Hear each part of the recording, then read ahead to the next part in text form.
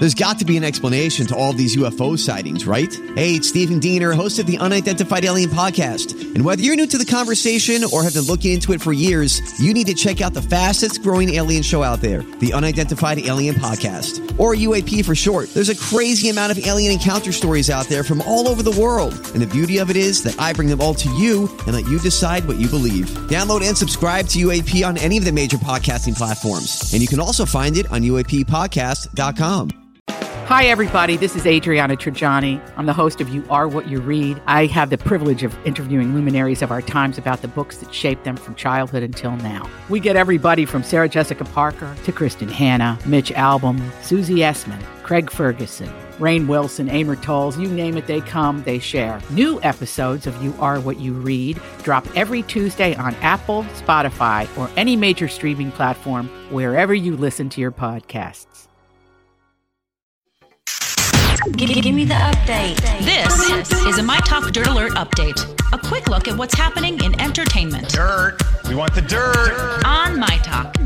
Did you want to tell me something? Oh my goodness, so much royal wedding drama, starting with Meghan Markle's father not walking her down the aisle Saturday. And according to TMZ, he isn't going to the wedding at all because of the fallout over selling photos of himself. Thomas Markle tells TMZ he meant no harm to Meghan or the royal family when he made the photo deal, and that the photo deal was mostly about taking control over his public image after paparazzi had been taking unflattering photos of him since Meghan started dating Harry. And Thomas says he suffered a heart attack 6 days ago, but checked himself out of the hospital so he could attend the wedding.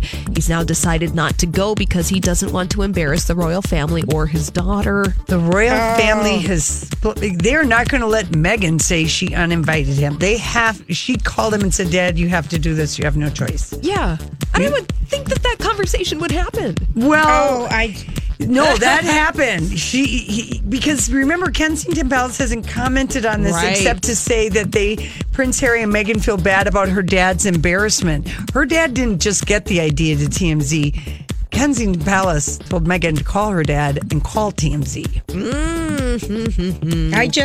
That is how it's working. They're not going to let Meghan Markle look like the lady who uninvited, even though half people say you should have uninvited him anyway. They're not going to let her look like that. Well, of course not. Yeah. They want to present the Together family going for the royal wedding. Well, speaking of the Together family, more royal wedding news. Meghan Markle's extended family, they weren't invited to the wedding, but that hasn't stopped them from going to London. So Meghan's nephew, Tyler, his brother, Thomas Dooley, they arrived in London along with their mother, Tracy Dooley, who was the wife of Meghan's half-brother, Thomas Markle Jr., who wrote that letter to In Touch magazine a couple weeks ago.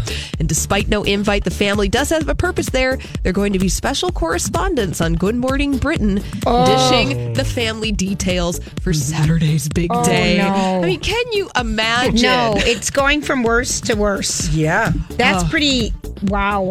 Well, that's why they are...